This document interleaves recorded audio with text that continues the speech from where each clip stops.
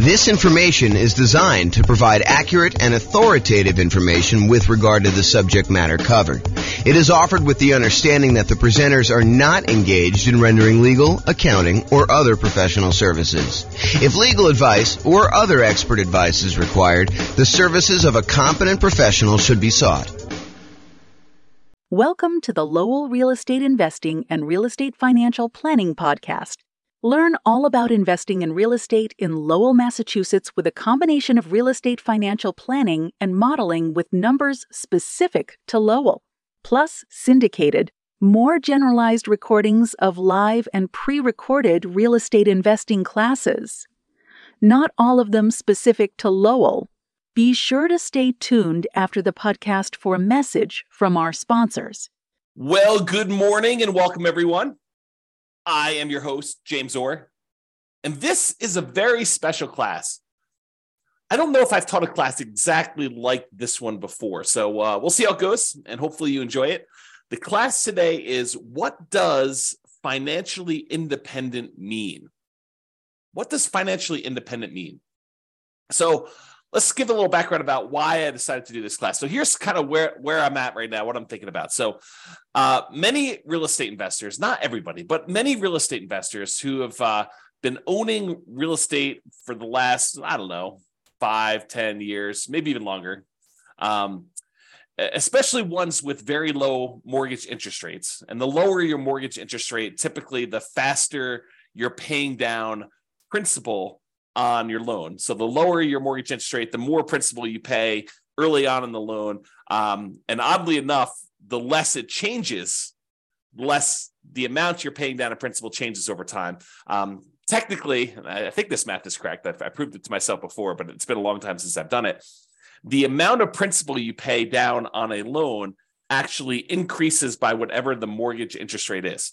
So if you think about that, the higher interest rates that we're seeing today, it means that the amount you're paying in principal early on is a little bit lower, but the amount you pay in principal actually increases at whatever that interest rate is. So over time, you pay down a larger and larger amount compared to what you were in the beginning, if that makes any sense. So many real estate investors found themselves kind of in this situation where they're owning real estates with very low mortgage interest rates, which means they're paying down their principal really, really quickly. And we've seen prices go up very rapidly over the last, 10 years or so. So people have seen their equity increase significantly.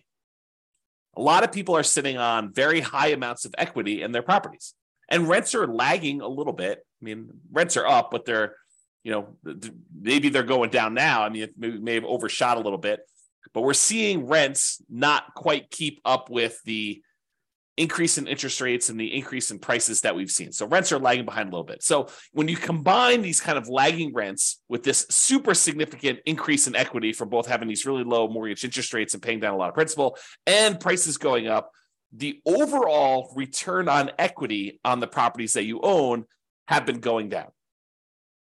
If you think about that, right? Like, your equity in your property has increased so much, and the rent you're getting on it, the cash flow you're getting on it, the appreciation you're getting on it, the debt pay down, the depreciation you're getting on it are all growing, but they're not growing quite as fast as your equity is. So the return you're getting on equity goes down. And this is relatively normal, right? This is not anything new. We've seen this kind of phenomenon before in a normal case, right? Like, the normal situation is property values go up a little bit each year. You pay down your mortgage a little bit each year, and you're kind of like your profit on the property, your appreciation, your cash flow, your debt pay down, your depreciation, they all kind of grow a little bit. If all depreciation stays the same until it drops off. But in general, these things tend to grow over time, but not quite as fast as your equity. So in general, return on equity tends to kind of taper out. And eventually, when you pay off the property and you lose your depreciation benefit, it tends to approach cap rate plus your unleveraged appreciation rate. So if you bought a 5 cap property, your kind of like overall return on equity would eventually taper out to be that 5% cap rate number, and whatever the appreciation rate you are seeing in your market is, 3%, whatever it is, And so the total between those two is probably about 8%. So over time, your return on equity tends to taper off to be about this 8%, 3% from appreciation, 5% from cap rate. And that's where we typically do. But when you have equity increase very rapidly, this curve drops off very quickly, and you have this much lower overall return on equity, which leads people to wonder, What should I do? I've got all this equity in my properties, and the return on my equity is actually getting lower than what it was when I acquired these properties even a few years ago. Should I go and sell the property? Should I do a cash out refinance on the property? Should I just do a rate and term refinance on the property? Maybe extend out when I'm going to pay this thing off in order to get my payment down a little bit. Even if interest rates are higher, sometimes it works out that it'll be a little bit better doing that. Most cases not, especially when interest rates were whatever they were, 3%, 4%, 5%, and now they're 7%, high 6s, 8%, depending on where you are and what you're buying. Do you get a second mortgage to kind of retain that low interest rate that you have on the mortgage you currently have there? Maybe you go get like a investment property HELOC, home equity line of credit, and you are able to borrow some money on top of that in order to go do it. Or maybe you do nothing. Maybe you decide, hey, I'm not going to do anything with this particular property. And if you do decide to pull cash out, or if you have any extra cash that you're trying to invest somewhere, what should you invest it in? Should you go buy real estate? Well, buying now sure doesn't look like the deals that we had in the last decade or so, where interest rates were at all-time lows. Prices are high, interest rates are high, rents are lagging, making the cash flow on these properties less than amazing. And who wants to give up the cash flow on the property that you do have with these really low interest rates in order to go take on new properties that probably have worse cash flow? So it's kind of like in this really weird situation we're sitting in, where you have, these lagging returns on equity from having all this great appreciation and debt pay down over the last few years. And now you've got nothing really to invest in, which makes you wonder, what should I be doing? I think for a lot of folks, there's fear. What could happen in the future? Am I missing the boat? Do I, can I not acquire any more properties in my plan? I'm a little frustrated with that. There's some uncertainty. Is this the end of it? Did I miss the boat with this nomad thing? Did I miss the boat with buying these rental properties and having these rental properties work? There's doubt. Is this going to be the plan that gets me there? There's lack of clarity. What should I do? Should I go sell these properties? Should I go do a rate and term refi? Should I do a cash out refi? Should I add the second mortgage? Should I do nothing? Should I not buy any more properties? Should I continue to buy properties? And I think to a certain degree, there's a lack of focus. We're thinking about all these different options that we have, and we're thinking, well, maybe I should go look at something new, some type of shiny object. Should I go, speculate in land? Should I go, learn how to buy properties creatively subject to? Because, there's all these low interest rate loans out there. Maybe I should go acquire properties that way. Maybe I should go and do short-term rentals to get my cash flow up on properties. Maybe I should start doing accelerated depreciation or bonus depreciation in order to be able to overcome some of this negative cash flow stuff. Maybe I should do that in order to generate down payments for buying more properties. Like there's all these different options to think about. But then you start thinking, well, maybe I should stick to the plan. Maybe I should go and buy more properties so that I can use the equity I'm seeing in those, even if cash flow isn't amazing, to then go pay off, half of the properties that I keep. Buy 10, sell off 5, pay off the remaining 5. There's that strategy if you want to do that. Or maybe I should take extra cash flow and pay down my mortgage right now. So there's all this sort of like fear, uncertainty, doubt, lack of clarity, lack of focus. And honestly, these decisions are really driven by, what is your desired outcome? What do you really want from this thing? And for most of us, that's ultimately financial independence. And to be even clearer, a lot of times it's usually faster path to financial independence and or a safer path to financial independence, right? Because I think a lot of us, not everybody, but a lot of us will ultimately get to financial independence, even if we don't do anything crazy, anything aggressive, anything, taking action into our own hands and optimizing, right? But I think a lot of folks are like, well, if I can get there 10 years faster and I don't have to work the job that I don't love, or maybe some people love their job, but a lot of people are like the job that I don't love. If I can stop working that 10 years earlier, that's awesome. Or 20 years earlier. Or if I can do it where I have a much higher probability of being successful, because nothing is really guaranteed. There are very few things that are guaranteed. We'll talk about a couple things tonight that are guaranteed, or this morning. I'm in my own world. There are a few things that are guaranteed, but maybe we can make things safer where we have a higher probability of achieving our goals, our financial independence goals. Or if you're already financially independent, I think about my situation. For me, it's more of a margin of safety. We're living at a certain level, and if the investments don't go the way that we hope that they will go, then I might need to make adjustments. or I will get closer to my line where I'll need to make adjustments. So for me, it's more margin of safety. If the real estate market drops 5, 10, 15, 20, 30%, I might want to think about what that has an impact on me. Or if the stocks that I have, drop X percent, I might think that I want to have a larger cushion or margin of safety there. Or I might want to de-risk myself, look at what my risk profile is right now and where my weak spots are and say, I have a certain amount of risk. What if I de-risk and do other things? Paying off properties as one example, or getting out of stocks is another example. Or maybe I want to do investments such that I can live at a higher standard of living. Let's say right now I'm at a $10,000 a month standard of living, and I want to bump up to $15,000 or $20,000 or $30,000 a month. You can go do those things. So really, the decisions we're making about like this whole situation and where we are, although a lot of us have fear, uncertainty, doubt, lack of clarity, lack of focus, it's really the answers to these questions about what you're trying to do and what you should do in these situations is driven by the outcome that you're looking at. And so that leads into today's class. That's why we're doing today's class. So what is financial independence? As defined by Wikipedia, financial independence is the status of having enough income or wealth sufficient to pay one's living expenses for the rest of one's life without having to be employed or dependent on others.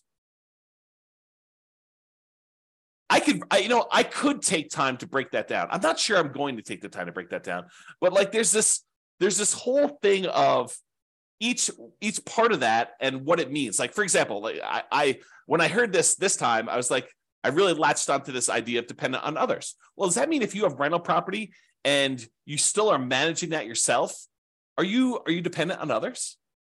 Maybe, probably. Are you relying on a property manager to manage your properties? Maybe, probably. So, even if you start thinking about it and breaking it down that way, the definition starts getting a little bit wacky for a lot of folks. So I'd like to back up, and instead of going in on, focusing in on each of those little areas and doing stuff, I think the general idea is that, you've got enough assets that it is bringing in income where you don't have to work your job anymore, right? That's more of a vague sort of thing. Or you could choose not to work your job. Because some of us, we decide, like after I took sabbatical, what year was that? 2021? I think I started my sabbatical in 2021, it's 2023 right now. And I decided, I was not going to do any work anymore. And I got really bored, which is why I'm doing these things now. I don't think I am suited for not doing much of anything all day or just playing video games all day. So here I am. So, but I could choose not to work. I don't have to. So today we're going to talk about what does it mean mathematically, more mathematically. I'm not going to go into like ridiculous numbers, although I do use an example at one point. But I'm going to give you more of a framework in terms of math about what it means to be financially independent. And specifically, I'll focus on some real estate investor stuff because I think that's more my audience, right? And does it look different for real estate investors than an investor in stocks, bonds, and other asset classes? And I do think it does, which we'll talk about. So we'll discuss that plus a lot more. Whoops. Okay, so how do I define financial independence more in mathematical terms? Like, yeah, it's great if you have assets to kind of produce things where you don't have to work anymore. Yeah, that's the Wikipedia sort of definition there. But what does that actually mean? So for me, it means when the following, and I'll give you a list of what it means here, exceeds your personal expenses. So I break it down into three major groups. I have passive income, I have cash flow from rental properties, and then I have other invested assets times the safe withdrawal rate. So I'll break down what each one means. We'll go into some detail, and I'll go off on some tangents because apparently you guys like tangents when I go off on this. So I will do some of that. All right, first of all, let's talk about passive income. So passive income, I really break down into three sources. It's possible there's another one I've forgotten about in here, or that someone will say, "But James, what about this?" And feel free to kind of chime in if you're listening to the recording after the fact. You can kind of post a comment or send me an email. So passive income really comes from, in my opinion, three things. Number one is Social Security. So a lot of us are working for a period of time, we're contributing to Social Security, and at some point in the future, provided the Social Security system doesn't fall apart and we don't get any money, which I don't think is going to happen, but who knows? I can't predict the future. So Social Security, we put money in and we get a certain amount of dollars back at some point in the future. Maybe it's $1,000, $2,000, $3,000 a month, $5,000. I don't even know what the cap is for Social Security, but you'll get a certain amount of Social Security coming in, and that can help offset expenses you might have in retirement. Usually this doesn't start until I think 62 or 67. I think there's some ones where at 62 it starts at a certain number, and then 67 it goes up to a certain thing. And if you delay it, you get some more. So, if you really are focusing on the Social Security thing, you're probably on the wrong webinar. But you should probably go find out more about that in detail. And honestly, if I'm going to do a thing on Social Security, I would have to do research and do it, because I definitely don't know it from memory. Okay, so passive income Social Security is one of them. Passive income from pensions is another, which is similar to Social Security. In some jobs, you actually have a pension where you're contributing a certain amount of money for your paycheck. It goes into this centralized fund. And I'm oversimplifying all this stuff, right? I'm not an expert on pensions or Social Security or annuities, which is the next one. So pensions, you're kind of contributing from a certain job that you put money into a pension. The pension invests that money and they pay out a certain thing when you retire, and you get that thing. What's interesting about pensions, and specifically, is maybe they're not small enough, but they're small enough in my mind where I have to think about the kind of black box versus detail model. And the black box versus detail model works like this. Sometimes it's helpful to simplify something down to a black box. For example, annuities as a black box would be, I put $100,000 into a black box and it pops out, $2,500 per year until I die. That's the black box. But what's happening inside the black box? Well, inside the black box is an insurance company. And the insurance company for an annuity, basically takes the $100,000 lump sum that you gave them, and they take that and they invest in things, stock markets, bonds, whatever they're investing in. And they know that, hey, you may outlive the normal life expectancy. And in that case, they're okay paying out more than what you probably should have gotten from that $100,000, especially if the market doesn't go your way. But there are going to be some people that did the annuity where they died early. And so for them, they're going to make some more profit on the people that end up dying early, and they're going to make less profit on the ones, or maybe even lose money on the ones where someone dies much later. But overall, because they've got 100,000 people putting in $100,000 each, some of them are going to die early, some of them are going to die based on their life expectancy, basically right where it is, and some of them are going to die much, much later, and they're going to lose money on those. And the overall, they're going to be able to make a profit. They're going to have enough money to kind of manage this thing correctly, pay out what they need to pay out, and make their own profit so that they can run the overall business of collecting these annuities, paying out the fees monthly, managing it, sending you statements, all that other stuff. So sometimes it makes sense to look at the black box of, I put money into this pension, the pension kicks out a certain dollar amount per year until I die, or until I'm a certain age, or whatever the agreement is with your pension to do that. And the idea is to simplify it down. And then sometimes you want to really step back and say, how are they able to do that? Like, what is going on that allows them to do it? So for example, when we think about the annuities one, you could take that same $100,000 that you were going to put into annuities, and you could invest it in stocks and bonds yourself. The challenge is that maybe you do that, and maybe the stocks that you pick don't go your way. Maybe, the ones that you pick end up going down in value, or the whole stock market goes down in value. Maybe the whole thing crashes, or maybe you outlive the reasonable time period that you expected to do that. And so you might do better by taking the $100,000 and investing in stocks yourself, or you might do worse. But the insurance company, because they're doing this in the aggregate for all these different people, they can kind of mitigate those risks across a large number of people. And so the amount that they pay out for the annuity is probably less than you might be able to do on average yourself, because they've got costs and they've got, some people might do better, some people might do worse. So if you go take $100,000, you invest in the stock market, maybe, and there's no promises in the future, but maybe you do 7% per year. You can figure out, with 7% per year and you taking out a certain amount, whatever it is, safe withdrawal rate on that money that you do, you can take out a certain amount of money and kind of live off that. But with an annuity, you put $100,000 in and they tell you, look, we're guaranteeing, I'm putting that in quotes because it's an insurance product. And so we're guaranteeing that you actually will pull out $2,500 a year, which is probably lower than your 4% safe withdrawal rate number. They're trying to be conservative and they need to make a profit. And they're kind of like guaranteeing that you will have this until you die, as an example. And there's all sorts of variations on this, right? There's annuities where you get some of the money back when you die, or you die within a certain range, or, or you have an annuity that kind of counts for two people's lives, you and a spouse, or there's all sorts of variations. And I'm not an expert on annuities, I'm not licensed to sell annuities. So go talk to a professional if you're really interested in those. But that's sort of the idea. And that idea applies kind of across the board, this black box simplifying other thing. So passive income from either Social Security, pensions, or annuities, those are the three kind of passive income sources. The second one in my group is this net positive cash flow from rental properties. And I think a lot of folks on this particular webinar, because it's Real Estate Financial Planner, are interested in this kind of idea of net positive cash flow from rental properties. So you buy rental properties.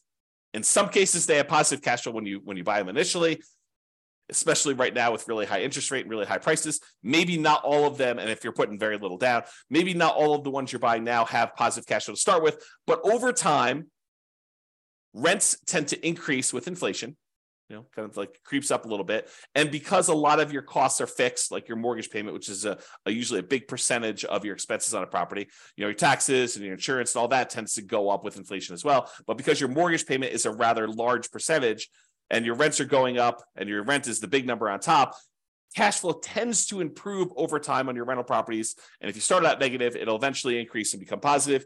And eventually, when your property is completely paid off, you get this big jump up in how much cash flow you're getting on it, and you see positive cash flow on your rental properties. Okay, so over time, this net positive cash flow from rentals can increase as you're doing it. The interesting thing, man, I'm going off on some weird tangents today. So the interesting thing about cash flow and rental properties, let me teach safe withdrawal rate first, and I'll come back to this concept. But there's something interesting about cash flow and rental properties as compared to investing in stocks that is a little bit different. So we'll talk about that next. So why don't I do this? I'll go talk about safe withdrawal rate, and then we'll come right back to this. And Nick or Nathan, I see both your names right together. One of you remind me if I go off track and I forget to come back. It's possible I will forget to come back, but I'm holding you guys responsible. So safe withdrawal rate times money invested in other assets. So we covered so far passive income, that's Social Security, pensions, annuities. We did that already. I also talked very briefly about net positive cash flow and rental properties, which I'll go into a lot more detail here in a little bit. Safe withdrawal rate money, safe withdrawal rate times money invested in other assets like bonds. So the third source of being financially independent is, let's say over time, you kind of put in whatever it is, $500 a month, and you invest that in stocks or bonds or something else like, I don't know, crypto, or not that I suggest that you do crypto, but you get the idea. You can invest in something else. And then that money grows by investing in these other assets. And you can, when you're ready to be financially independent, say, okay, I've got $1 million saved up. What is a reasonable amount of money that I can take out from this $1 million each year where I am not super likely to have this go down to zero in my lifetime? And so what that is called is a safe withdrawal rate.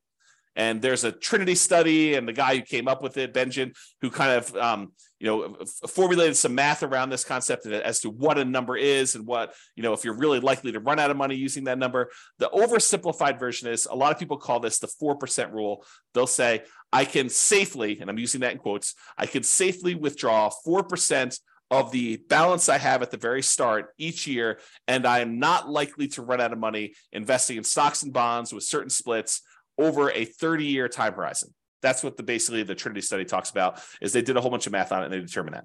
So if you have $1 million and you have a 4% safe withdrawal rate, that means you could take out $40,000 per year in year one. And the way that they modeled it is they said, okay, you can increase that $40,000 by whatever inflation is each year. So $40,000 in year one, $40,000 plus, you'll call it 3% for inflation, although inflation right now is higher than that. But $40,000 plus 3% in year two, and so on and so forth until you either run out of money or you die. So that's the thought process behind the safe withdrawal rate. But what's interesting about the safe withdrawal rate, and you guys don't need to remind me because I'm going right there now with this cash flow from rental properties for a safe withdrawal rate. So what's interesting about the safe withdrawal rate is, we just talked about it. If you start with $1 million, you're getting $40,000 a year, 4% safe withdrawal rate out of your money. And depending on what the stock market does, in some years, you may only be taking part of what the stock market grew. So if the stock market grew 10% in that year, you made $100,000 on your $1 million investment, and you're only pulling out $40,000. In that case, you would never run out of money. If it did that every year, you wouldn't run out of money. You'd make $100,000 each year, you'd pull out $40,000, and actually it would compound, so it would grow more than that. But the idea is that you're always taking out less than it grew. But unfortunately, the stock market does not 100% of the time grow every year. Sometimes the market goes down. So imagine for a minute, you started with $1 million. You took out 40,000, you took out 40, let's do it this way. You started with $1 million. At the end of the year, you're going to take out your money. The stock market went down to $900,000. It declined by 10% that year. And then you took out 40,000. Now you're less than you had the year before. In fact, considerably less. You're at $860,000 when just a year earlier you were at $1 million. Well, that's potentially problematic because even if it grows that 10% back, you're still going to be under $1 million at that point. And if you're going to take out another $40,000, your balance is going down. So some years the stock market will go up and you'll be fine. You'll take out less than what the stock market made. Some years the stock market will go down and you'll still take out money, which is potentially problematic, which is how you could potentially run out of money using this safe withdrawal rate thing. And why when they ran all their modeling and they said, okay, look, depending on when you started, the historical stock market data, in X percent of the time, whatever it is, 90% of the time, you have more money than you started. And 5% of the time, you actually ran out of money and you didn't have enough to do it. So you can look at these numbers and see what happens. And no one knows the future, so you can't guarantee that that's what's going to happen. However, here's what's different with rental properties. So let's say instead of having the $1 million and you're getting a safe withdrawal rate, you have the $1 million, but the $1 million is tied up in equity in your rental properties, free and clear rental properties. Let's say you own 4 free and clear $250,000 properties, and they're throwing off $40,000 a year in positive cash flow from all of them combined. Well, what's interesting about that is you're not tapping into the equity in the properties. Sure, property values can go up and down, and so your $1 million in equity could go up or it could go down. But really what's happening is that cash flow is being thrown off. You're not tapping into the equity or the principal, another way of thinking about it, in the rental properties. So in that way, it's a little bit, I don't know, I probably would say safer when you think about it that way. But there are some weird things that could happen even with that. So for example, let's say you've got this $40,000 a year coming in from your cash flow on your $1 million worth of equity in your rental properties. And you have your budgeting for your property taxes, your property insurance, your property management, vacancy, you're kind of budgeting for all those, maintenance on the property. But what you aren't necessarily budgeting for is capital expenses. You're not setting aside enough money so that when your $10,000 roof goes out in your property, that you have enough money set aside for a $10,000 roof. Your maintenance budget, you've included things like carpet and paint and, maybe replacing some appliances over time and, kind of like fixing some flooring in the kitchen and, maybe some, touch up paint here and there outside. Like you're not really budgeting for a roof. Some people would, but I think a lot of folks would not include that in their normal budget. So if you have a $10,000 roof come up and you were making $40,000 a year in cash flow, positive cash flow on your free and clear rental properties, what does that mean? Well, you could go and get like a home equity line of credit on these free and clear rental properties. Maybe you do on one property where you say, okay, it's worth $250. What's 70% of $250? What is that? Probably 140 something. I don't know, whatever the math works out to be. So you take 70% or 75% of the $250,000, you get a home equity line of credit on that. And what you do with that one is you say, okay, look, if I have a capital expense like a roof, I could go ahead and put the $10,000 on the home equity line of credit. I've got a little bit of debt on that, and I've got to pay off that debt over time, but it allows me to make those payments on that debt over a period of time instead of having to say, I made $40,000 a year on this particular property, and now this next year I'm only going to be able to make $30,000 because I needed to pay $10,000 for the roof. That could be hurtful for you if you're using this to live on. Instead, you could say, okay, I'm going to get $40,000 a year. I'm going to put this HELOC on this property, and I got to make payments on it, so I'm going to reduce it, but I'm not going to reduce it by the full $10K. And then maybe rents go up over time, and you're able to kind of, pay that down a little bit faster, or maybe you let it grow over time. You pay off a little bit of it, whatever the minimum is, but overall that's kind of like growing every time you have a new roof on a property. And so your cash flow is kind of being diluted a little bit, but it's being offset by rents going up. It's kind of like just that thought process, right? Okay. So what I talked about is how I define financial independence. I've got some other stuff to cover here, but it's good for you to understand this baseline. So really it's income from passive income, Social Security, pensions, annuities. And I hope you guys understand what those are basically enough. I'm not asking you to be experts at them, but the idea of how they work and what they are. Net positive cash flow from rental properties, which we talked about. And this idea of a safe withdrawal rate times money you have invested in other assets like stocks and bonds. Ideally, you have all of this plus some margin of safety so that if you have a roof as an example, when you're living on your positive cash flow from your rental properties, you can say you can absorb that roof thing. Or if you have a particularly bad period of time in the stock market, you could deal with that. The annuities, the pensions, and Social Security, unless those like go away, like you have an insurance company completely fail and the reinsurance company completely fails, their backup happens, or the company where you're getting your pension from goes out of business, or they restructure your pension. Like unless you have a catastrophic event like that, most of those are pretty stable. Pretty likely to continue on, sort of stuff. So you might not need as much margin of safety to do that, which kind of leads me to an interesting discussion. If you're taking your $1 million, you're investing in stocks and bonds, or you're buying these rental properties, you're kind of like putting the risk into the rental real estate market.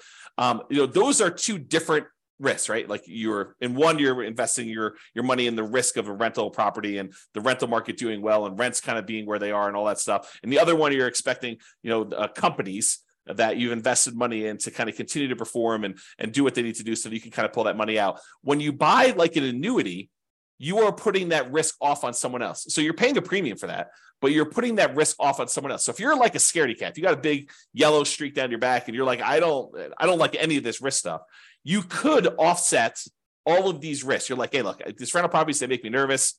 I want to get out of them. You could use them temporarily and then take that money, sell off your rental properties, and then buy like an annuity as an example. Not that I'm recommending you do this, but you could, use your rental properties to acquire them over time, deal with that risk for a period of time, and then say, look, now that I'm retired, I don't want any risk. I want to de-risk completely. I'm going to take all the proceeds from that and I'm going to buy an annuity as an example. Or maybe you're like, look, I bought all this risk and all this overhead and management and all these rental properties. They've done really, really well for me while I'm growing it. But now I'm at a point where I want to retire and I don't want to put in all this effort. I want to convert to a much more passive, less work, less oversight type of model.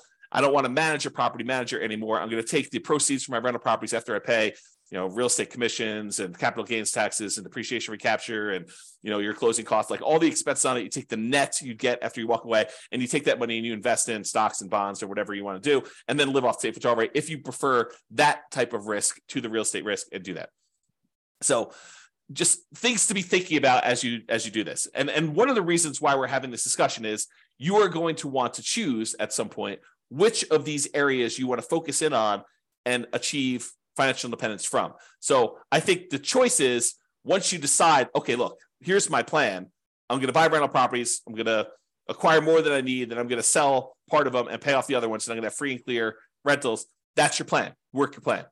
Or I'm going to take all these rental properties, and at some point, because I'm not going to want to be property managing when I'm 80 years old, or managing my property manager when I'm 80 years old, I want to take this money and I want to invest in stocks or bonds or annuities or whatever. Okay. So that's the idea behind it. Any questions? I know I've been going off on a lot of tangents. That was the intent of this class. That's why I said it's not been one quite like this. No questions? You guys are quiet. So I really do like this quote for this, because I think it characterizes a lot.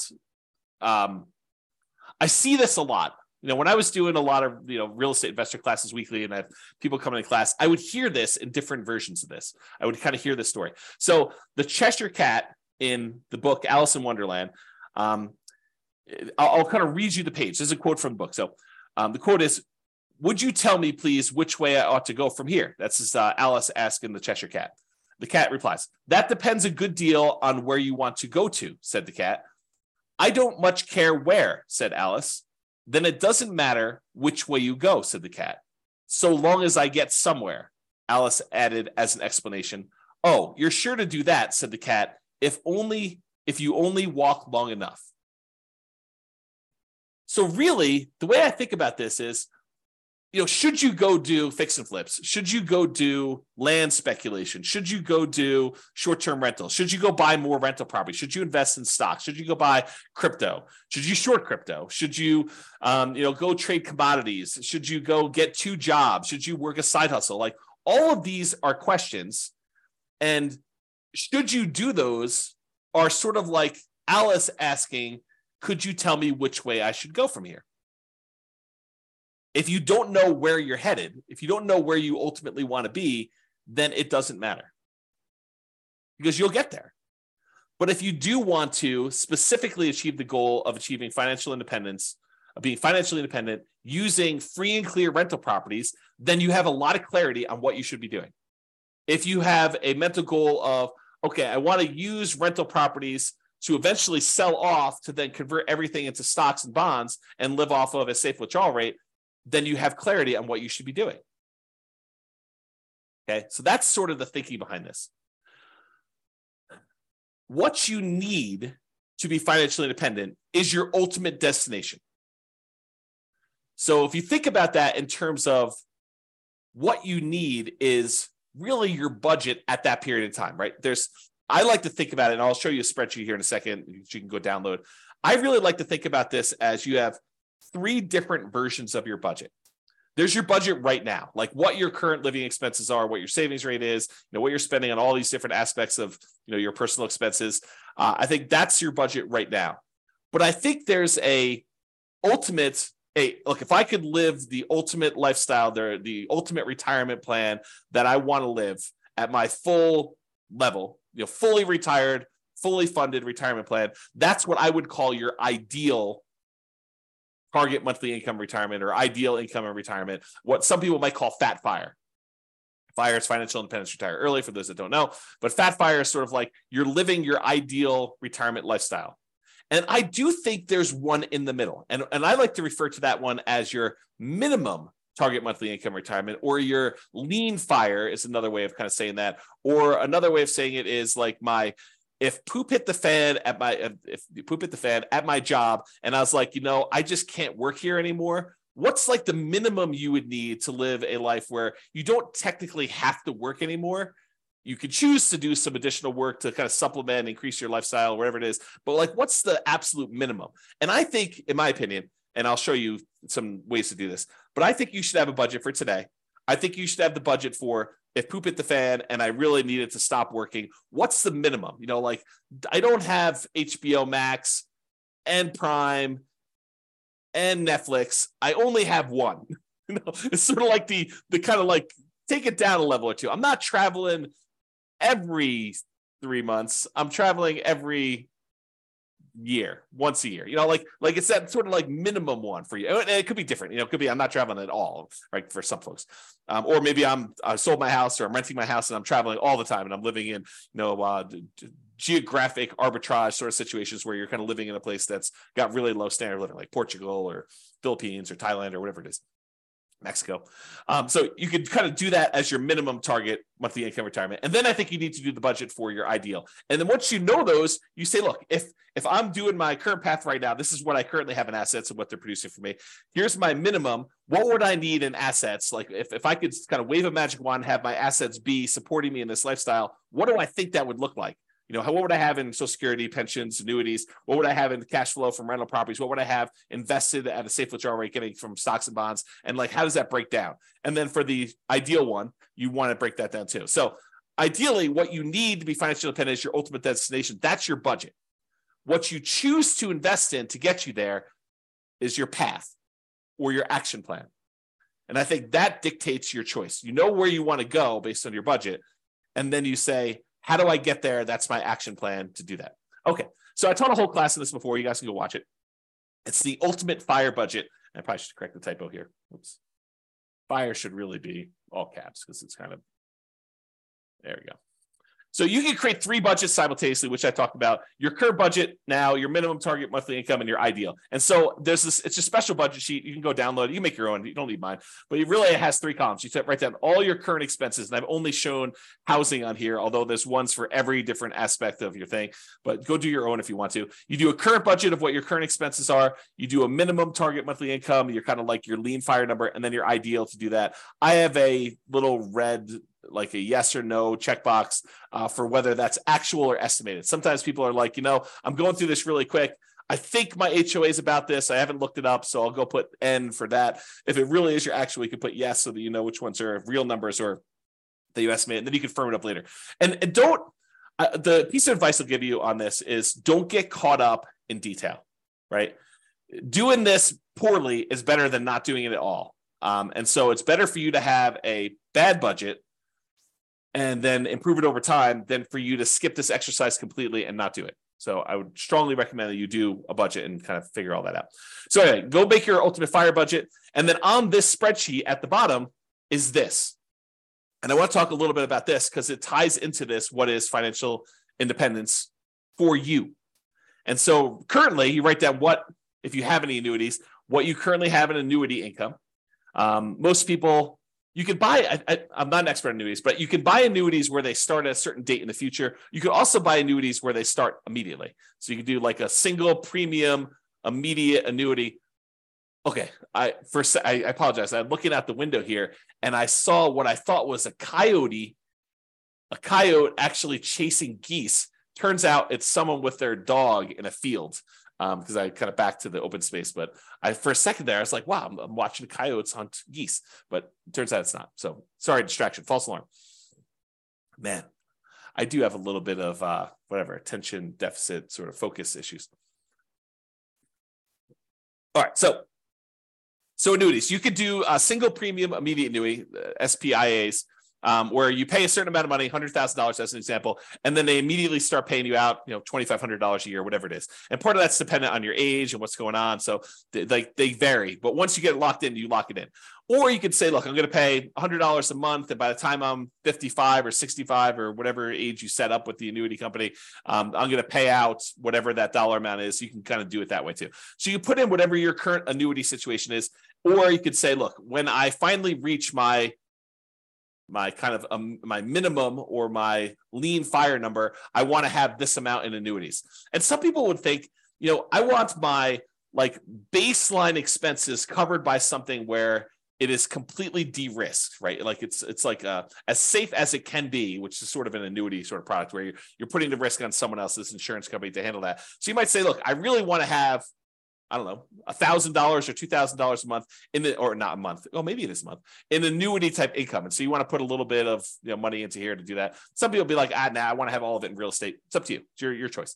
And then if you want to have annuities for ideal, you put it in there. Social Security, you estimate, look, if I stopped working right now, this is what it would be. If I stopped working when I think I'm going to be at this lean fire number, that's what my Social Security will be at that point. And realize that it might not actually kick in until age 62 or whatever it is there. Or my ideal number says that if I work all the way till I'm, whatever your ideal fire sort of number is, your kind of fat fire number, that's what Social Security will be for me. So you can kind of plug in what these numbers are. Or you could say, look, I don't believe that Social Security will be there for me. I'm going to put zeros in here for all that. If I get extras, that will be my margin of safety. That will be my bonus. So you can think of it that way too.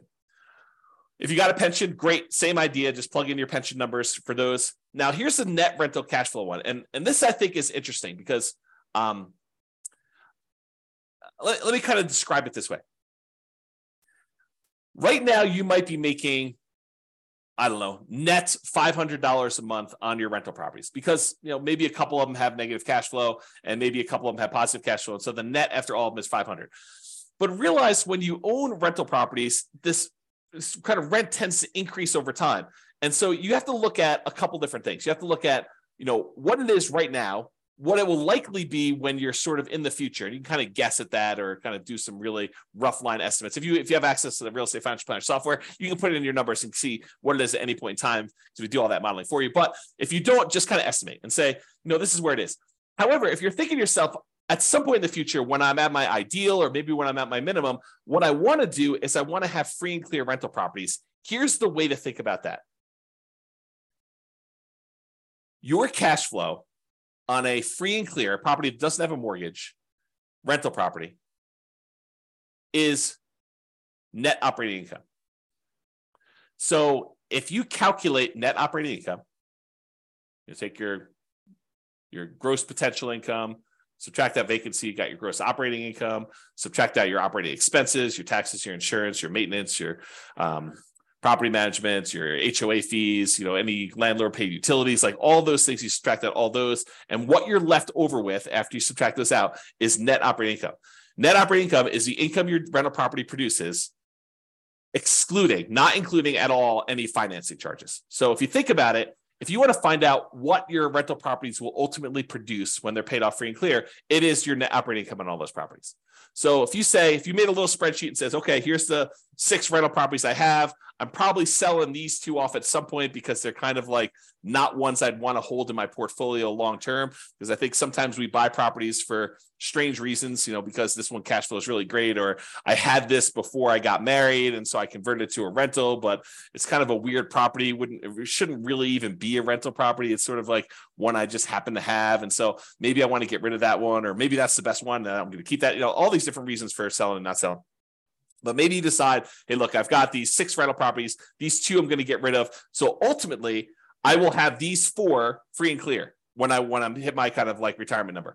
And so you want to look at what your net operating income number is on those 4, if they were completely paid off, and how much that would contribute toward you being financially independent. So you got to put those numbers in here in the spreadsheet.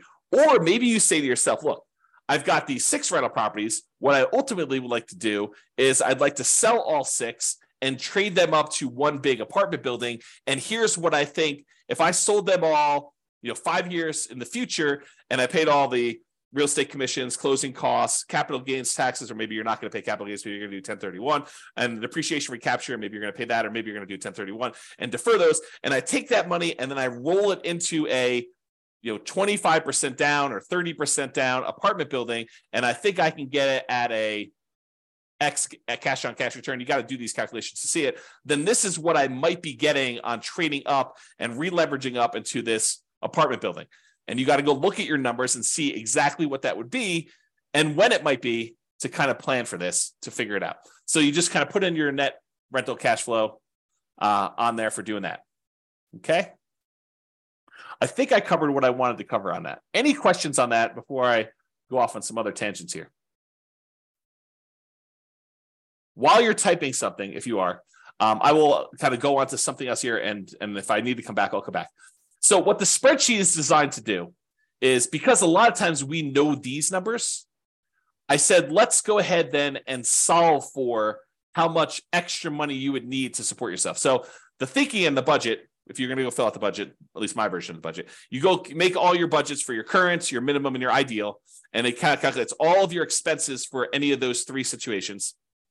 Then you write in how much you have in annuities for all 3, how much you get in Social Security for all 3, how much you're getting in pension for all 3, and then what you're going to expect to get in net rental cash flow on all 3 of them. And if you have any other income, like you sold a business, you're going to get payments of $1,000 a month for that business or whatever you're going to do there.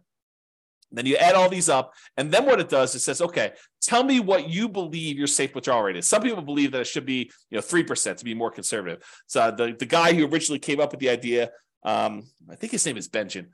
He basically said recently that you can go as high as 5% or 5.25% or something like that. So he increased it from the 4% safe withdrawal rate that he originally came up with as an idea. So whatever you believe is true for you, go ahead and put that number in here for safe withdrawal rate. And then the spreadsheet will calculate how much you're getting from all these, and using a safe withdrawal rate, how much you would need to have saved up in addition to these other assets to be financially independent. So it'll do some like reverse math for you and tell you, okay, based on how much you got for annuities, Social Security, pensions, and net rental cash flow, and this 4% safe withdrawal rate, you would need to have $600,000 more invested in order to be able to be financially independent. So it'll do the math backwards.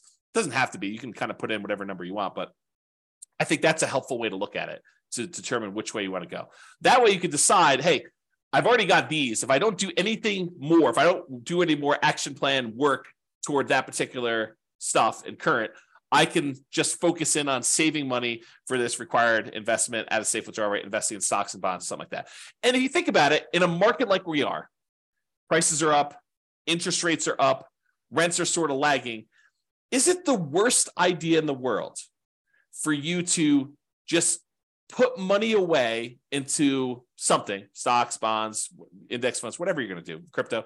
Not that I suggest crypto. Crypto's a little weird for me. But anyway, I digress. Let me just kind of focus in. Invest in whatever you want to do while you're waiting for the right other investment to come. And maybe that doesn't ever come, right? Maybe it becomes, well, turns out this stocks, bonds, whatever else I'm investing in is the right investment for me for now. I did, this probably about 4 or 5 days ago, I did a class. And in the class, I talked about this idea of saving up to buy free and clear rentals. I said, one of the ways to avoid dealing with 7% interest rates is don't get a loan. And people, I think a lot of people are like, but the whole idea of doing real estate is to be leveraged. And so I showed the difference in time it took to be financially independent with somebody who was highly leveraged, like doing Nomad or 20% down or 25% down, versus somebody who took the time, is a little slower at first, but eventually you catch up very quickly. Someone took the time to save up all their money and then eventually buy properties free and clear. Same properties, except one, you got 5% down loans really early, or 20% down loans or 25% down loans earlier than you would for being completely free and clear. And the time difference between somebody doing the highly leveraged one and buying free and clear was not significant.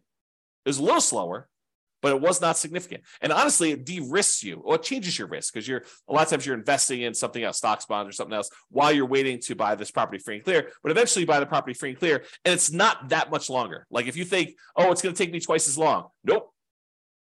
And depending on your city and the characteristics of your properties, it could be not that much longer at all, like a few years. Okay. So the reason I say that is this. So let's say you're like, okay, in the meantime, I will hoard my money and I will start saving up for a free and clear property. But inevitably, here's what's going to happen. At least I think this is what's going to happen for a lot of you, is you'll be saving, you'll be working toward having enough money to put, to buy a property free and clear without a mortgage at all. And when you have, pick an arbitrary number in the middle, 50% saved up, you will come across a real estate deal where it makes sense to buy it with 50% down. You'll say, look, I was saving up to buy this thing free and clear, but this is a great opportunity. This property works. And maybe interest rates have dropped back down a little bit by then. Maybe they're up higher than they were, but you're still like, this is still a great property. I'm able to buy this property. And because I've got this big chunk of money saved up, I can buy this property and get a 20% discount, something crazy, like some really, really good opportunity will fall in your lap just because you're aware, you've got the resources lined up and you're ready to go. And so maybe you plan to do a free and clear property. And by the time you get to 40% saved up, 70% saved up, the deal of a lifetime drops in your lap and you act on it because you have the resources and you're ready to go. Okay. So it could be something like that. But one of the takeaways from this is don't stress, relax, get some clarity on where you're ultimately going and be ready to act on that plan. Okay. This is what I was talking about. Get clarity on what financial independence means to you. So when you are financially independent, what do you want it to look like? Do you want X dollars used in the purchase of annuities producing Y dollars per year per month? Like is your plan to have annuities, and like how much will you be setting aside to buy those annuities, and how much will you be getting per month or per year from those? What is the amount of money you're getting from pension from your job? Maybe zero. Or maybe it's money if you have a pension with your job. What's the amount of money you have coming in from Social Security? Like what will that offset, and how much more will you need beyond that? And then cash flow from rentals. Do you want a certain number of free and clear rental properties producing Y dollars per month? And again, look at net operating income to determine what that will be. And will that be enough to support you? If you look, hey, look, I've got 4 rental properties now. If these were paid off right now, they would produce for me, $6,000 per month. Is that enough for you to be financially independent? You need to do your budget and see, right? You need to do your budget and determine if $6,000 a month, if my properties were free and clear, would that be enough for me? And then maybe you decide, hey, if these were free and clear, it would get me to be financially independent. Maybe I should take that money and actually start paying down the mortgages. Or maybe you should take that money, invest in stocks or bonds or whatever it is, get a slightly higher return. And when you have enough as a big lump sum, take that and pay off a mortgage in full.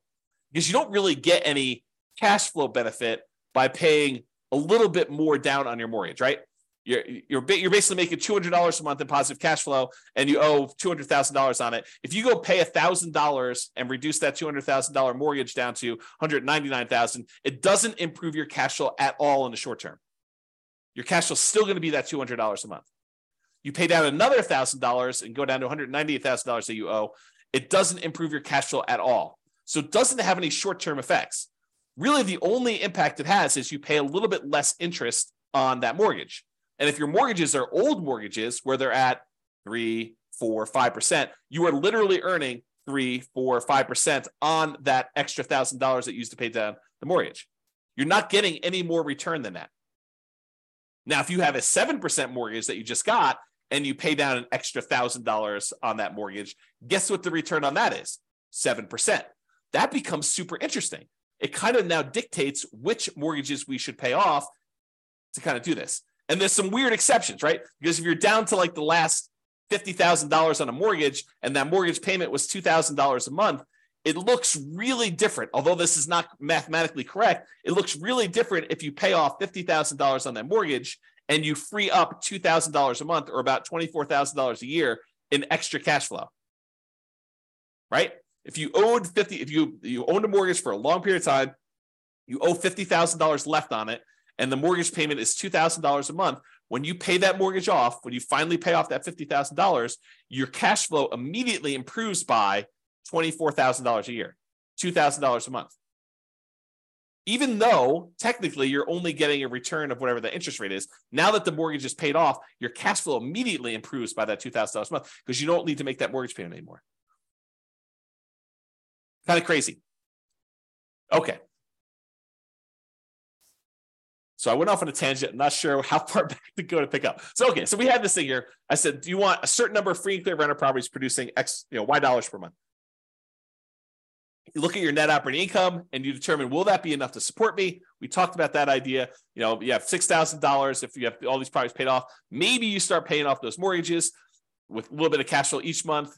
That should speed things up a little bit to getting there. Or maybe you say, look, I'm going to invest money in the stock market until I get a completely enough to pay off a mortgage in full. And then you do that. That tends, and it really depends on the interest rate, but that tends to be a slightly faster path. It has new risk and it introduces the risk of investing in the stock market, but that tends to be a faster path to being financially independent. If you invest in the stock market at, let's call it 8% or 7%, and then you eventually use that money once you get enough to pay off a 3% mortgage, that's faster than taking a little bit of money each month. And instead of investing in the stock market, you paying off a 3 or 4 or 5% mortgage because the money is growing at 7 or 8% in the stock market and not just growing at 3 or 4%. Okay. That's why we might do it that way. Now, if you've got a 7 or 8% mortgage versus 7 or 8% stock market, you can make the decision to actually, either do the stock market or to pay down the mortgage. The other problem with the paying down the mortgage is equity is illiquid. It's hard to get at. It's harder to get at than it is to just call your stock market brokerage company and say, send me a check. Liquidate my account and send me a check. Oh, there's a really cool eagle out there. I gotta stop. I may need to close the window when I do these. Yeah, so you may want to go and you call a company and say, send me the check for this. It's a lot easier than trying to get a HELOC on your property, and then you're also paying money on the HELOC, and this other one you're liquidating. So I don't know, there's things to consider there. So cash flow and rentals, we talked about doing free and clear ones, or you could say, look, I want to have 10 leverage rental properties producing Y dollars a month. Maybe you want to get to the point where each rental property is producing $400 a month positive cash flow or $500 a month positive cash flow, and you want 10 of them. And so now you have 5,000. And then over time, as the mortgages pay down and the rents kind of go up, you eventually improve that cash flow. And so there's some benefits to doing it that way too. The free and clear one, your cash flow tends to increase slower because it's not leveraged anymore. With the ones that are leveraged, your cash flow tends to improve a little bit, although it comes at a risk cost. It comes at an additional measure of risk. So if you're going to do that, you should definitely talk to someone about how these risks kind of play out and which one's better. Or we talked about passive income, talked about cash flow, or the safe withdrawal rate on invested assets. Maybe you want to have whatever it is, $500,000, $1 million, $2 million, invest in stocks, bonds, or something else at a Y safe withdrawal rate, 4%, 3%, 5%, whatever you feel is safe for you per year. And you kind of do that, or some combination of the above, which is what we've been talking about today. So a little bit from Social Security. Maybe I have I buy a little bit in annuities. Maybe I have, one free and clear property and, 3 leverage properties or whatever you have. And maybe you have $1 million in safe withdrawal rate assets in order to be diversified across a wide number of asset fields to kind of mitigate your risk and get some of the benefits of some things and some of the benefits of other things. Any questions on that before I do it? Okay. All right. So Warren Buffett's 2-list strategy. So this is advice given to Mike Flint, Warren Buffett's pilot, and it's from Warren Buffett. And this is from James Clear's website, jamesclear.com/Buffett-focus. And I copied it verbatim, so I'm going to read it to you so that you kind of get the story. But these are James Clear's words, except where I kind of go off on tangent. So step 1, Buffett started by asking Flint, his pilot, to write down his top 25 career goals. And this is relevant for you. You'll see where it goes. So Flint took some time and wrote them down. No, you could also complete this exercise with goals for a shorter timeline. For example, write down the top 25 things you want to accomplish this week. Step 2. Then Buffett asked Flint to review his list and circle his top 5 goals. Again, Flint took some time, made his way through the list, and eventually decided on his 5 most important goals. Now, note, if you're following along at home, pause right now and do these first 2 steps before moving on to step 3. This is James Clear talking right now. Step 3. At this point, Flint had 2 lists. The 5 items he had circled were list A, and the 20 items he had not circled were list B. Flint confirmed that he would start working on his top 5 goals right away. That's back to James. So that's right. You basically say, look, I want to figure out what my top 5 priorities are, and I want to focus in on my top 5 priorities. And for you, whatever those are for you in terms of being financially independent, whatever your goals are to get to those numbers for you. Okay. Now back to the reading. And that's when Buffett asked him about the second list. And what about the ones you didn't circle? Flint replied, well, the top 5 are my primary focus, but the other 20 come in a close second. They're still important, so I'll work on those intermittently as I see fit. They are not as urgent, but I plan to give them a dedicated effort. And it's back to me now. And so you think to yourself, yeah, that's great, right? Like he's going to focus on the top 5. And, if he can easily knock out number 7 on the list or kind of put a little time in because it happens to be convenient to do number 7 right now, that's great, right? Not so fast as we continue reading. To which Buffett replied, no, you've got it wrong, Mike. Everything you didn't circle just became your avoid at all cost list. No matter what, these things get no attention from you until you've succeeded with your top 5. The thinking is, I'm done reading. The thinking is we tend to think of these other 20 things, these shiny objects, as those seem pretty important. I mean, they're not like my most important things. They're sort of like the, should I flip land, or should I, go do a fix and flip, or, should I go think about buying properties creatively? I mean, if that's your top 5, great, go do it. But if that's like your number 7, or I want to think about maybe doing this other little thing that might be a distraction, but it seems kind of important to do right now, no, those are the ones you have to ignore. You really need to focus in on just the top ones. Don't mess around with the other stuff at all. So here's Warren Buffett's advice applied. I'm also currently reading, got to make another typo. Oops. Okay. Currently reading another book called Algorithms to Live By, The Computer Science of Human Decisions by Brian Christian and Tom Griffiths. So in that book, they're discussing this optimal strategy for exploring new things and exploiting things you already know about. And there's a lot of research and computer science sort of stuff about how to optimize for this and how people think about these problems and what the solutions are. And I can't do justice to the whole book because there's entire chapters about this idea and stuff. But I'll kind of summarize something that I think is germane to what we're talking about. There's an argument to be made that if you've got a good strategy and someone has done a bunch of math to show you which strategies and optimizations will get you to financial independence fastest. I mean, that's kind of what I've been creating the software and doing, and with the least risk.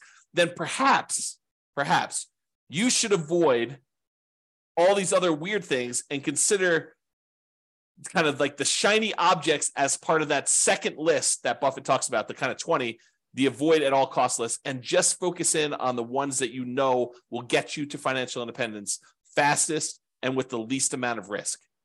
Once you decide what that needs to look like for you, focus in on achieving those with that stuff, okay? And avoid this kind of exploring new things stuff because it's really a distraction. And a lot of times you won't know how to weight that. You won't know if that is a better choice for you because it'll be brand new for you, and you won't have the nuance and expertise and subtlety of understanding all the pros and cons and where the kind of weird faults and stuff are. I mean, this to be true. Think about it for yourself. Prove it to yourself, okay? All right, so I want to cover this idea of primary residence being paid off as it relates to this financial independence topic, because I do think this is an interesting example that applies to other areas. It's not, you might think I'm just talking about primary residence and whether or not you should pay it off, but I'm not. I'm talking about a whole bunch of other problems that appear like this. Okay, so let's talk about this. So, should I pay my primary residence off? And if so, that may significantly reduce what you need to be financially independent. And I'll explain to you what I mean by that. So let's look at an example. Imagine for a minute there's somebody who has $1 million saved up in stocks. And in addition to that, they have a couple of rental properties where the total amount of their net cash flow after all their expenses is $1,000 per month. So not an amazing rental portfolio, but $1,000 a month, a healthy rental property portfolio and net positive cash flow after property management, taxes, insurance, maintenance, like all that stuff. It's $1,000 a month coming in from that. And they've got this $1 million invested in stocks somewhere. And they have an owner-occupant mortgage, a property that they live in for about $1,500 a month. That's the monthly payment on it. And they have about 15 years left on it. And they owe about $200,000 on it. Also happens to be at a 4% mortgage, which it doesn't really matter that much, but you get the idea. So it's an owner-occupant mortgage, $1,500 a month payments. They have 15 years left to pay it off and $200,000 left on it. It's at 4%. Their personal expenses to live on, including that mortgage, is $60,000 per year. So they have a personal expense of about $5,000 a month. $3,500 of it is for non-mortgage expenses. And then $1,500 of that $5,000 is their personal mortgage payment. Okay, that's how it's breaking down. So should they pay off their mortgage or not? That's the question. And I would prefer it if you thought about it from your kind of like where you are right now before you hear my answer, and you decide, does it make sense for them to pay off their mortgage? Feel free to include your comment in the chat, or if you listen to the recording afterward, just kind of think to yourself, should they pay off their mortgage in this situation or should they not? Okay, so let's walk through kind of like the two situations here, and I'll kind of throw in an additional one here. All right, so if they keep the mortgage on their primary, so at a 4% safe withdrawal rate on the $1 million that they have invested in stocks, they could expect to pull out about $40,000 per year from their investments. So just by having that $1 million invested in stocks at a 4% safe withdrawal rate, they can actually generate about $40,000 per year in income on that. Plus, they have that $1,000 per month in cash flow on their rental properties. So they have about $12,000 in cash flow on their rental properties per year as part of their kind of like income. So between $40,000 from the stocks at a safe withdrawal rate and the $12,000 in cash flow for the year, they have about $52,000 per year in income. But they have $60,000 per year in expenses. So technically, they're not financially independent, right? They need $60,000. They got $52,000 a year achieved. So they're 86.7% of the way there. So if they don't do anything, if they don't pay it off, they're not financially independent. However, what if they do pay off their primary? So they take $200,000, which is how much they owe on their mortgage, and they remove that from the stock market account. And they say, okay, I'm going to take $200,000 of the $1 million I've invested in stocks and bonds to reduce my personal expenses by that $1,500 a month payment. So this is not valid math, but I'm going to show you what it feels like to them. Okay. So this is not the way you should do this math, but it's sort of the way it feels. So what they basically did is they said, I have $1,500 a month in payments times 12 months. It's about $18,000 a year.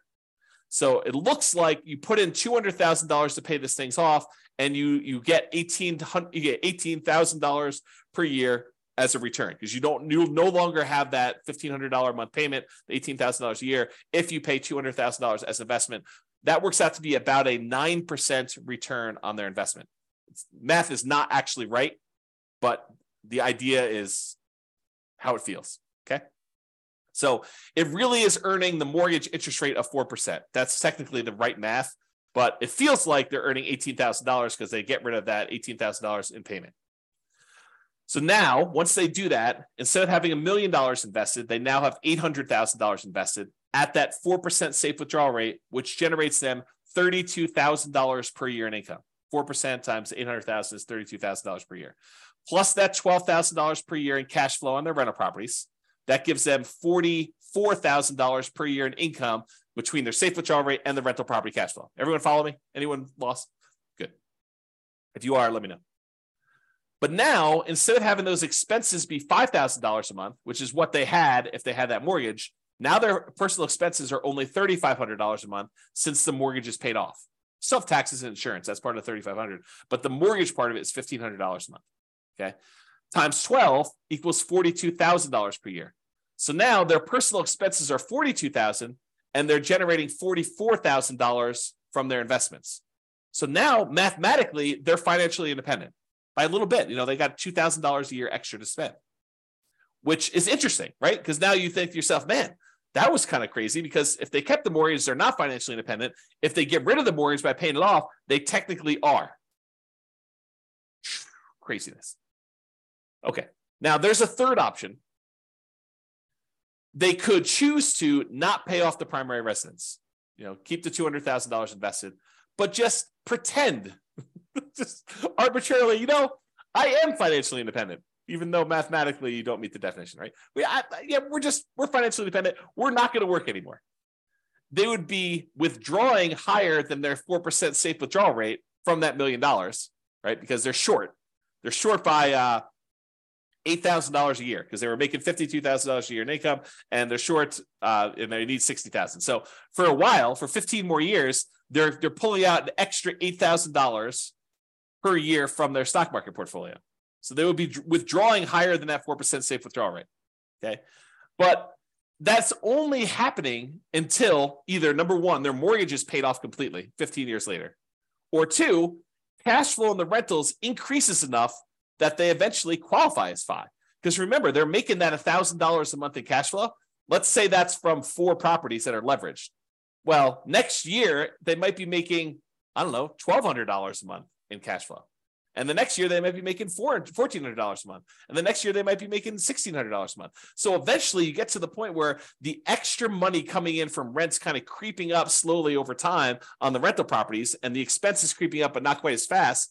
That extra cash flow that they're getting will eventually cover that $1,500 a month mortgage. It may take a while, but they could do something like that, where you sort of I've been calling this chillaxing into retirement. I used to call it coast fire, but someone else used coast fire to mean, when you have enough money that if you don't add any more, then eventually you become financially independent if you just kind of work your job and spend all your money. I can't use coast anymore. So I've been calling it chillaxing into financial independence, where you kind of have these kind of assets that you're not technically there, but you stop working anyway, because you know that eventually something is going to happen that'll make you financially independent. For example, if 2 years from now, you have 2 years left on a couple of investment property mortgages, and you know that they're going to be paid off. And at that point, your cash flow is going to improve by $3,000 a month.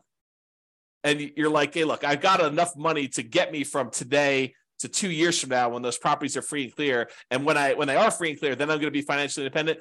Couldn't you stop working the 2 years earlier? Because you know you're going to get there in 2 years. I mean, the properties are going to pay off, right? And then you're going to have enough. So you could sort of chillax. That's another example of this, as I mentioned at the beginning. This is a kind of case study, but it's wider breadth. It applies to more than just this exact example. Okay. So I don't know, just something to think about there. Another kind of thought process, and I'm getting toward the end here in the presentation. If you're 110 years old and you have $1 million saved, do you really need to keep a 4% safe withdrawal rate at that point and only spend $40,000 a year? And I would argue probably not, right? If you have $1 million, you probably don't need to limit yourself to $40,000 if you're 110 years old. And so I've done the extreme case. At some point, you come back and say, well, what about 109? Well, probably same answer. What about 108? And if you keep coming back enough, eventually you get to the point where you're like, I don't know where this is for you, but there may be a point at 50, 60, 70, 80, 90 years old where 4% no longer applies to you. And that's for something for you to think about. The Trinity study, which is where we got that safe withdrawal rate math originally done for, was a 30-year time period. That's what they were planning based on. And many of the results had you end up with more money than you started with. In some cases, a lot more money than when you started. However, there were a small percentage of times when you ran out of money over 30 years. And that's where they're trying to find that kind of sweet spot for a kind of safe withdrawal rate. Okay. And we don't know the future, right? 4% over the next 40 or 50 years, 4% may prove to be way too conservative, or it may prove to be not conservative nearly enough. You may have been at like a 2% safe withdrawal rate over the next 50 years. We don't know the answer to that. And that's sort of the discussion we had where we talked about this idea of annuities, where you lock in a fixed dollar amount and then it's up to the insurance company to deal with that risk. It is off of your plate if you decide to do that. Or we talked about the rental properties and how you're technically not spending the principal. You're kind of only spending the fruits of the asset, the kind of like the cash flow portion of it. And you've got the equity all kind of like saved up there. And then we talked about that roof and how you might need to tap into it for different things. So all these things are kind of related, just kind of things to think about. All right, I think I have 2 more slides after this, or this one and one more. So here's a couple of kind of like off the wall things as to like, how do these apply to being financially independent? And warning, I will tell you, I've labeled this my controversial list of what is included in safe withdrawal assets because some of these are controversial. So, and if you have equity in a property or you have equity in a business, which rental properties are really a business, right? And if you think about that, but equity in properties or equity in a business, unless you plan to convert that to invested assets, unless you plan on selling it and then investing in stocks or bonds or whatever it is, you cannot use that as a safe withdrawal rate number.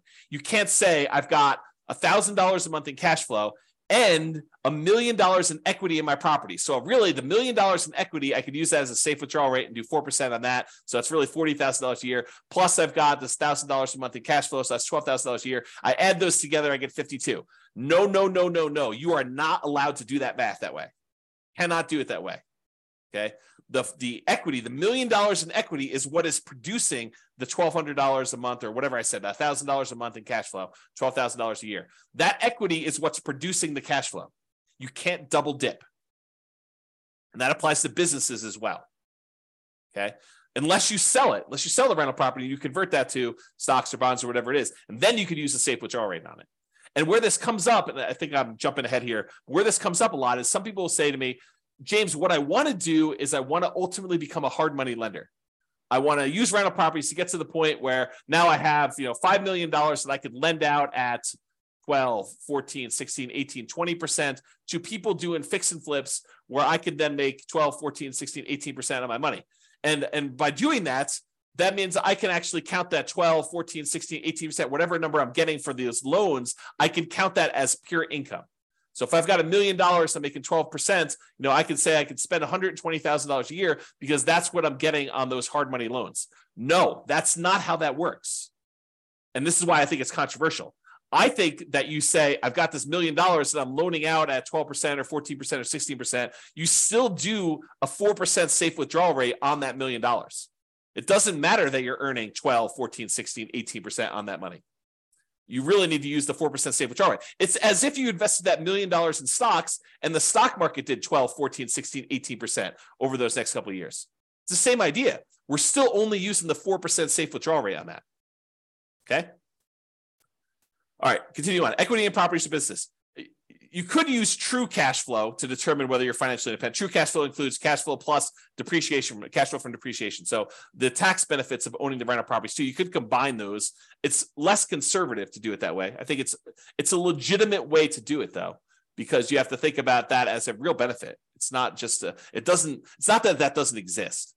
So you could use true cash flow. You could use cash flow or the reduced living expenses of a free and clear property that you live in instead. So when I'm talking about the equity of properties, you're counting the true cash flow generated or the cash flow or the fact that you no longer have a mortgage payment because you own that free and clear property. And so now your monthly expenses dropped by that $1,500 in that example as just a way to describe that. So you can't count the equity twice.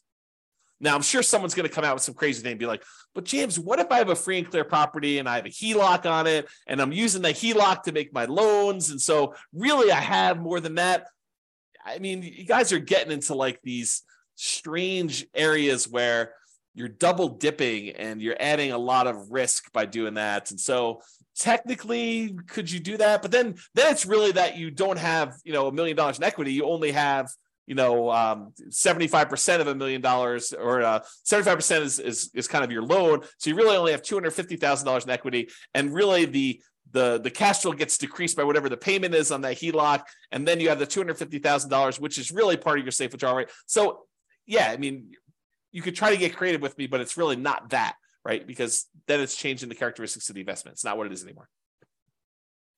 Or if you're going to sell a business, the payments on the sale of the business or the property, if you're going to do like owner financing or something, is temporary income.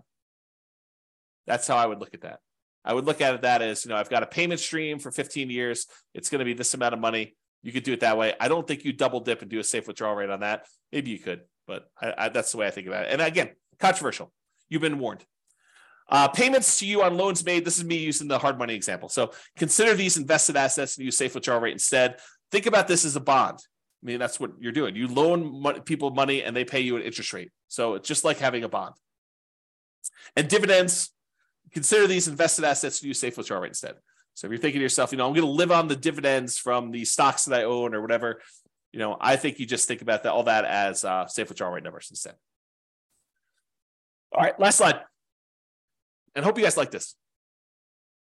So the question is, should I blank my either rental property or regular property? And the question of, should I sell my rental property? Should I sell my property? Should I cash out, refi my property? Should I cash out, refi my rental property? Should I, do a rate and term refinance on my rental property? Should I add a second mortgage to my rental property? Should I pay off my rental property? Should I do nothing to my rental property?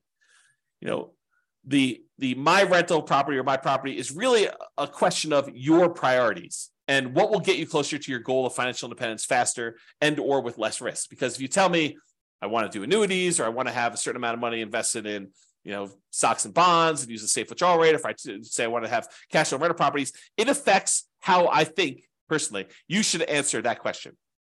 There are non-mathematical questions and analysis about that, which I'm planning on doing a class on that. I'm not sure it'll be tomorrow, but soon. I think I'm going to do a question about like the non-mathematical questions of should I sell or should I refi my rental property?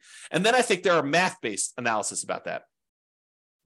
Doing the analysis to say, here's the amount of return I'm getting from appreciation and debt pay down and cash flow and tax benefits. And this is how much equity I have in my property. And honestly, it's really true net equity, your equity after you have all the expenses of doing whatever it is you're going to do. So like this is how much return I'm getting on my equity amounts. So that's sort of the threshold I would need to beat if I were going to do something with this and move it somewhere else. That's the thinking, right? That's the math part of it. And then the question is, okay, I have this one set of assets and it's got great cash flow, but the appreciation and the debt pay down, the depreciation, they've kind of all dropped off. And so the overall return is Y, but a good part of that is cash flow. And now you're going to take that asset and you're going to move it into something else. And maybe that has really good appreciation, really good debt pay down, really good depreciation, but the cash flow sucks now. And depending on what you're trying to accomplish, that may be great or it may suck, right? Depending on what you're trying to do. If you're trying to go for a certain amount of cash flow and you have a very narrow time, you have a very short time period to do that, you might not want to convert one type of asset to another if it doesn't get you there.